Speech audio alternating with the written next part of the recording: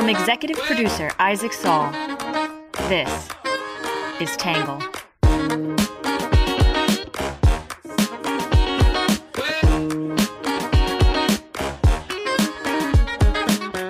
Good morning, good afternoon, and good evening, and welcome to the Tangle Podcast, a place where you get views from across the political spectrum, some independent thinking without all that hysterical nonsense you find everywhere else. I'm your host, Isaac Saul, and on today's episode, we're going to be talking about the Colorado River fight. This was one of the most requested news topics in our survey of readers last week, so we want to get to it. Before we jump in, a couple things. First of all, still sick, so apologize a little bit for my nasally sounding voice. I'm just kicking this cold. Secondly, I want to give you a heads up that we are off on Monday. It is President's Day. We observe bank holidays, so there will be no podcast on Monday, but we are releasing a special Friday edition tomorrow in the newsletter about East Palestine, Ohio. If you want to receive that newsletter, I encourage you to go to readtangle.com and become a member. You'll get it straight to your inbox. All right, with that out of the way, we'll jump in, as always, with our quick hits.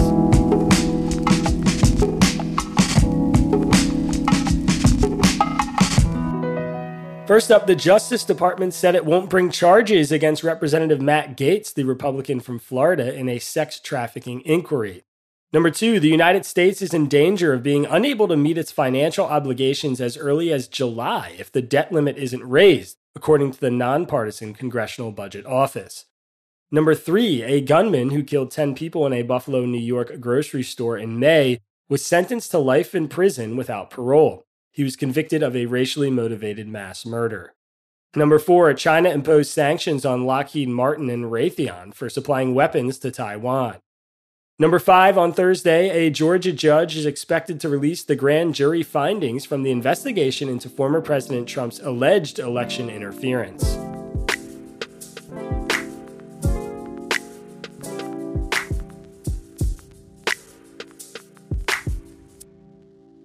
Stretching from the Rocky Mountains to the Gulf of California, the Colorado River gives fresh water to people across 7 states.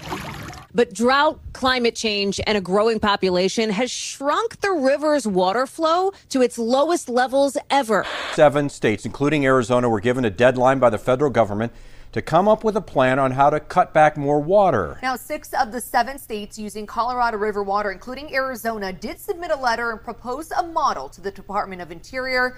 Missing a signature from California, the states failed to meet today's deadline.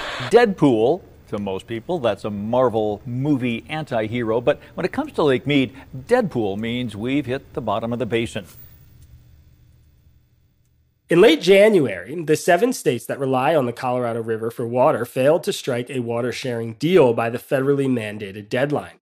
Because the states were unable to come to an agreement, the Biden administration, led by the Federal Bureau of Reclamation, may have to intervene and impose regional water cuts at a time when the states involved continued to battle droughts and low reservoirs. Along with parts of Mexico, there are 7 states that rely on the Colorado River: Arizona, California, Colorado, Nevada, New Mexico, Utah, and Wyoming. Water is distributed to those states based on the Colorado River Compact, signed in 1922, and the allocations are largely based on the rate of precipitation and each state's water usage at that time. Today, the distribution of what each state uses looks drastically different than it did back then, as does the region's hydrology. More than 40 million people get their water from the Colorado River, including 30 tribes. Along with population soaring in several of the states that rely on it for water, regional agriculture has soared too and now accounts for about 80% of the river's water usage. The impacts of climate change on the Southwest have compounded the strain, with the year 2000 to 2018 marking one of the driest periods ever in the region. Last year, the Bureau of Reclamation, which manages water and related resources, asked the 7 states in the compact to reduce their use of the river by 2 million to 4 million acre feet per year, which is about 20% to 40% of the river's flow in any given year. An acre foot is how much water it takes to cover an acre 1 foot deep, or about 326,000 gallons. For context, a single California home uses 1/2 to 1 acre foot of water every year on average, so this would be the rough equivalent of 2 to 4 million households not using any water at all for a single year. In January, all 7 states, except California, submitted a plan to make cuts. California rejected the state's plan, instead arguing that it had senior water rights and proposing cuts that mainly targeted states who had fewer legal rights to the water.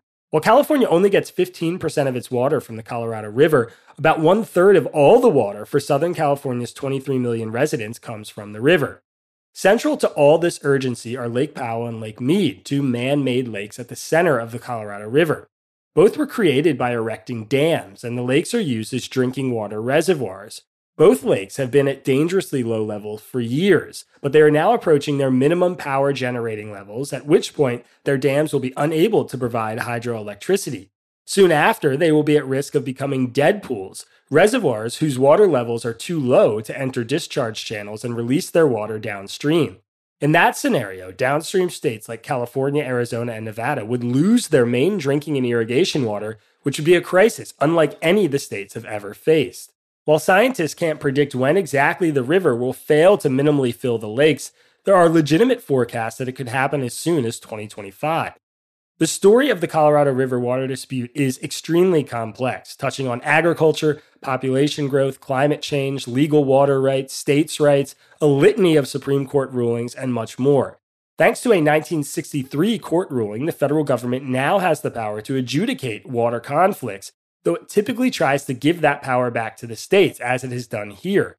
With several deadlines having passed, though, the threat of an ever-retreating river and the possibility of dead pools looming, the Interior Department appears poised to step in and mandate a settlement. Because this story does not have any traditional left-right lines, there are a lot of different arguments out there. Today, we are just going to share some opinions from across the spectrum on what to do next. I encourage you to listen to them all in full.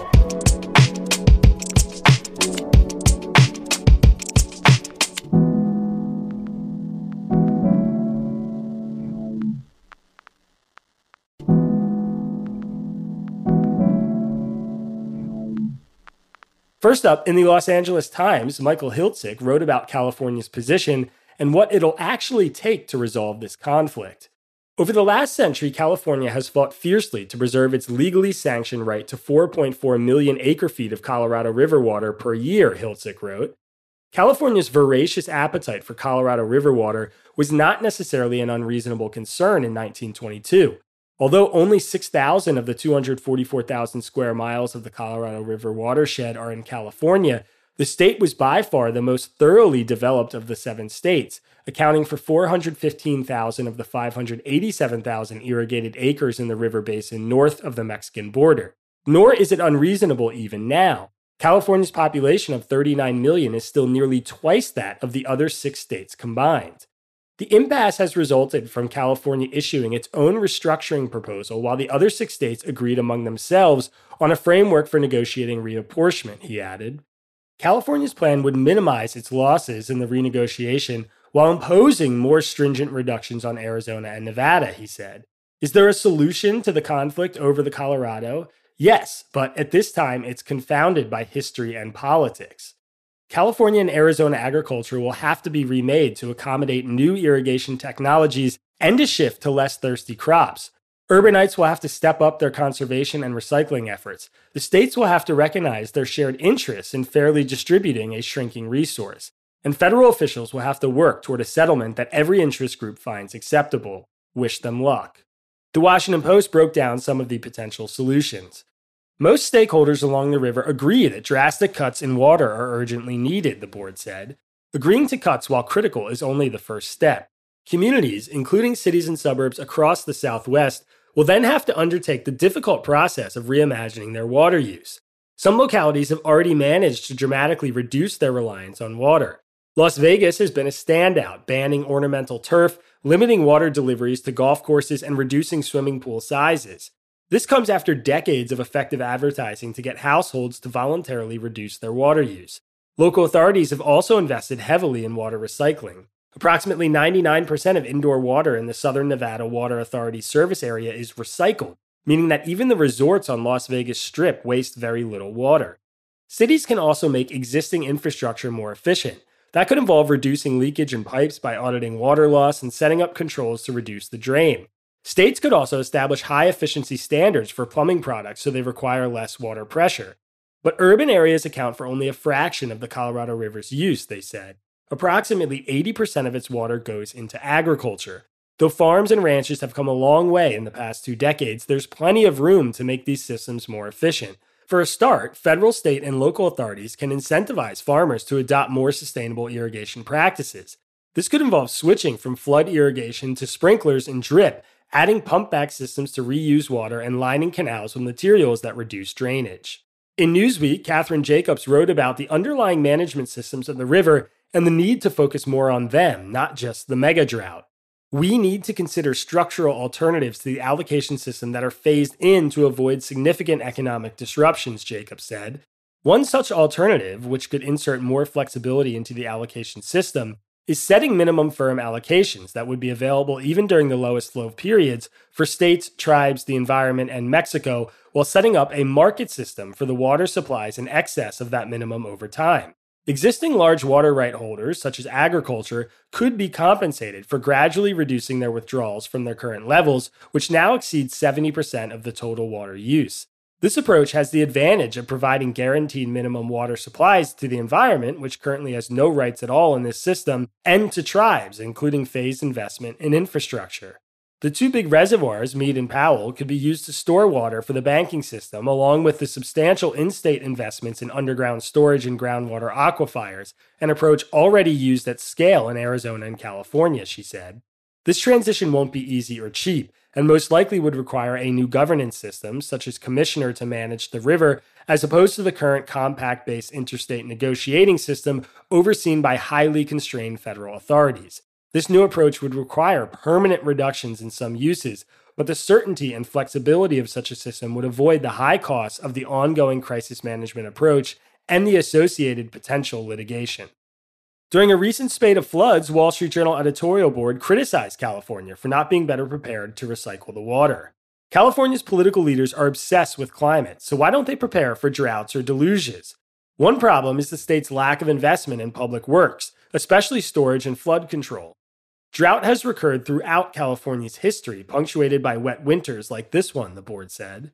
2 7-year droughts that started in the late 1920s and 1940s spurred the construction of a massive system of canals, dams, and reservoirs. But few water projects have been built since the birth of the modern environmental movement in the 1970s. Species protections for salmon and the 3-inch smelt limit how much water can be pumped south through the Sacramento-San Joaquin River Delta, which receives runoff from rivers in the north and the Sierra Mountains. The amount of water surging into the delta on Friday could have filled a reservoir the size of Yosemite's Hetch Hetchy almost every 24 hours, it added. Instead, nearly 95% of the delta's storm water this year is flushed into the Pacific Ocean. Such waste occurs whenever there's a deluge and is why some reservoirs south of the delta remain low despite the storms. Former Governor Jerry Brown wanted to build massive tunnels under the delta that can export more water to farmers in the fertile Central Valley and cities in Southern California. But environmentalists oppose this idea as they do expanding water storage. More reservoirs are desperately needed in the north to capture melting snowpack that would otherwise drain into the Pacific or overflow riverbanks. Reservoirs store runoff and help prevent flooding. Most reservoirs in the north are now above historical average levels, so they may have to release water this spring to avoid overflowing. In National Review, Edward Ring said water conservation alone cannot be the answer. To manage water scarcity, according to the prevailing wisdom among bureaucrats and environmentalist activists, water must be used more efficiently. But for the most part, this has already been done, he said. For example, at the same time that annual water use from the lower Colorado has been relatively stable at 15 MAF per year, the population in Las Vegas has grown from 1.3 million to 2.9 million. The population of Phoenix has gone from 2.9 million to 4.7 million, and the population of Tucson has grown from 723,000 to just over 1 million, he wrote. As the supply of water from the Colorado River dwindles, farm acreage will inevitably shrink. But simply accepting a drastic and permanent cutback in farm acreage in places such as Arizona and California's Imperial Valley ignores many negative consequences. As we have just seen this winter, as well as in the late fall of 2021, even during multi-year droughts, tens of millions of acre-feet rain down onto California via atmospheric rivers, but most of the water immediately drains into the ocean, he said. Despite all this potential, investments to increase California's water supply have been incremental at best. But this can change, and if it did, not only Californians but the entire Southwest would benefit. Imagine how much easier it would be to balance the Colorado River supply deficit if Californians were no longer transporting 5 MAF per year out of the lower basin to serve Imperial Valley agriculture in Southern California cities. Desalination is another option, but it is roughly twice as expensive as the wastewater recycling.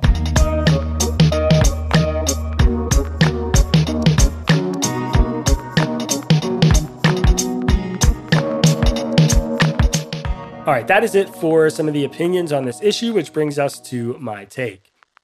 So, most of all, I just want to say I find this entire ordeal terrifying. Folks in the media love to make small things big. Perhaps we just indulged in that ourselves this past week with coverage of spy balloons and UFOs. But water is essential. It is scarce, and it appears to be quickly disappearing in the Southwest. While the dreaded Deadpool is not going to happen this month, that is cold comfort in the short-term outlook.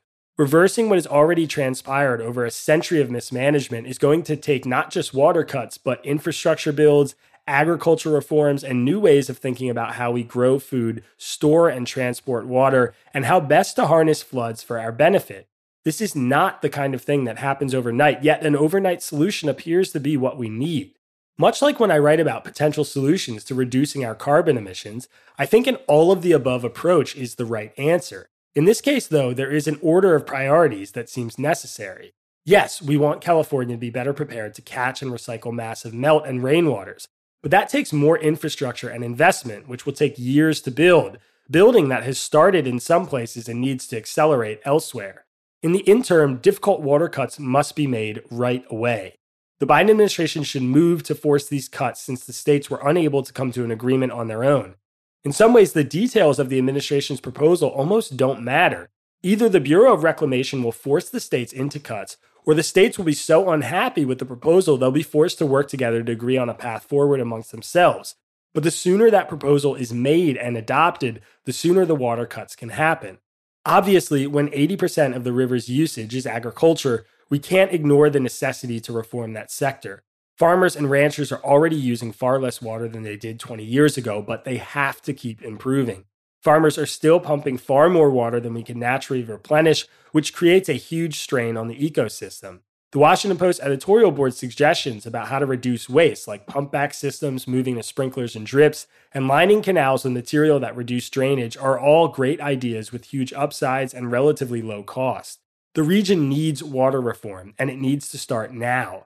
The first domino to fall has to be a new water allotment, which apparently has to come from the feds. And the sooner that happens, the sooner everyone else can start planning and acting.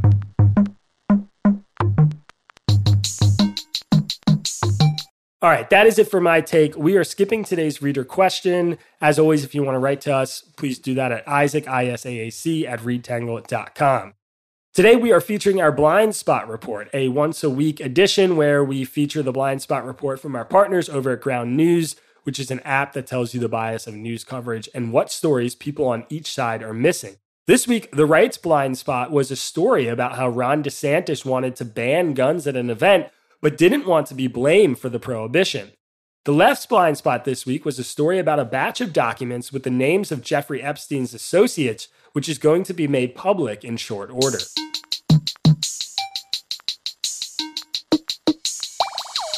All right, next up is our Under the Radar section. The overdose reversing drug naloxone, commonly known as Narcan, should be made available over the counter, according to U.S. health advisors. The panel of Food and Drug Administration, or the FDA, voted unanimously in favor of the change after a day of presentations and discussions about whether untrained people could administer the nasal spray. The vote, though not binding, is expected to make the drug more widely available, a possibility that could help stem the number of overdose deaths in America. More than 100,000 people die each year from opioid overdoses in the United States. The Associated Press has the story about Narcan becoming more available. There is a link to it in today's episode description.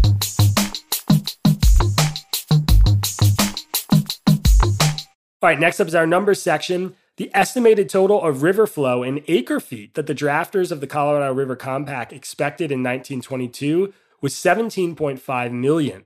Since then, the river's average acre feet flow each year has been less than 15 million. In July of 1983, Lake Mead's water level in feet was 1,225, its highest ever. The water level in feet of Lake Mead last year was 1,044 feet, its lowest ever. The water level at which the Hoover Dam would no longer be able to generate hydroelectric power from the lake is 950. The dead pool water level, at which point no water would be able to pass the dam at all, is 895. All right, and last but not least, our Have a Nice Day section. To celebrate his 60th birthday, Michael Jordan just donated $10 million to the Make-A-Wish Foundation, the largest ever donation in the organization's 43-year history. Jordan, considered by many to be the greatest basketball player of all time, first supported the Make-A-Wish Foundation in 1989 and is now the owner of the Charlotte Hornets. For the past 34 years, it's been an honor to partner with Make-A-Wish and help bring a smile and happiness to so many kids, Jordan said in the news release. Witnessing their strength and resilience during such a tough time in their lives has truly been an inspiration. I can't think of a better birthday gift than seeing others join me in supporting Make-A-Wish so that every child can experience the magic of having their wish come true. ESPN has the story, and there's a link to it in today's episode description. All right, everybody, that is it for today's podcast. If you want to hear from us before Tuesday, you need to become a Tangle subscriber. Go to readtangle.com and grab a membership. We're dropping a story on East Palestine, Ohio tomorrow in the newsletter. The podcast will be back on Tuesday after we take Monday off for President's Day. Hope you have a great weekend, and some of you get Monday off as well. Have a good one. Peace. Our podcast is written by me, Isaac Saul, and edited by Zosha Warpeha. Our script is edited by Sean Brady, Ari Weitzman, and Bailey Saul. Shout out to our interns, Audrey Moorhead and Watkins Kelly, and our social media manager, Magdalena Bukova, who created our podcast logo.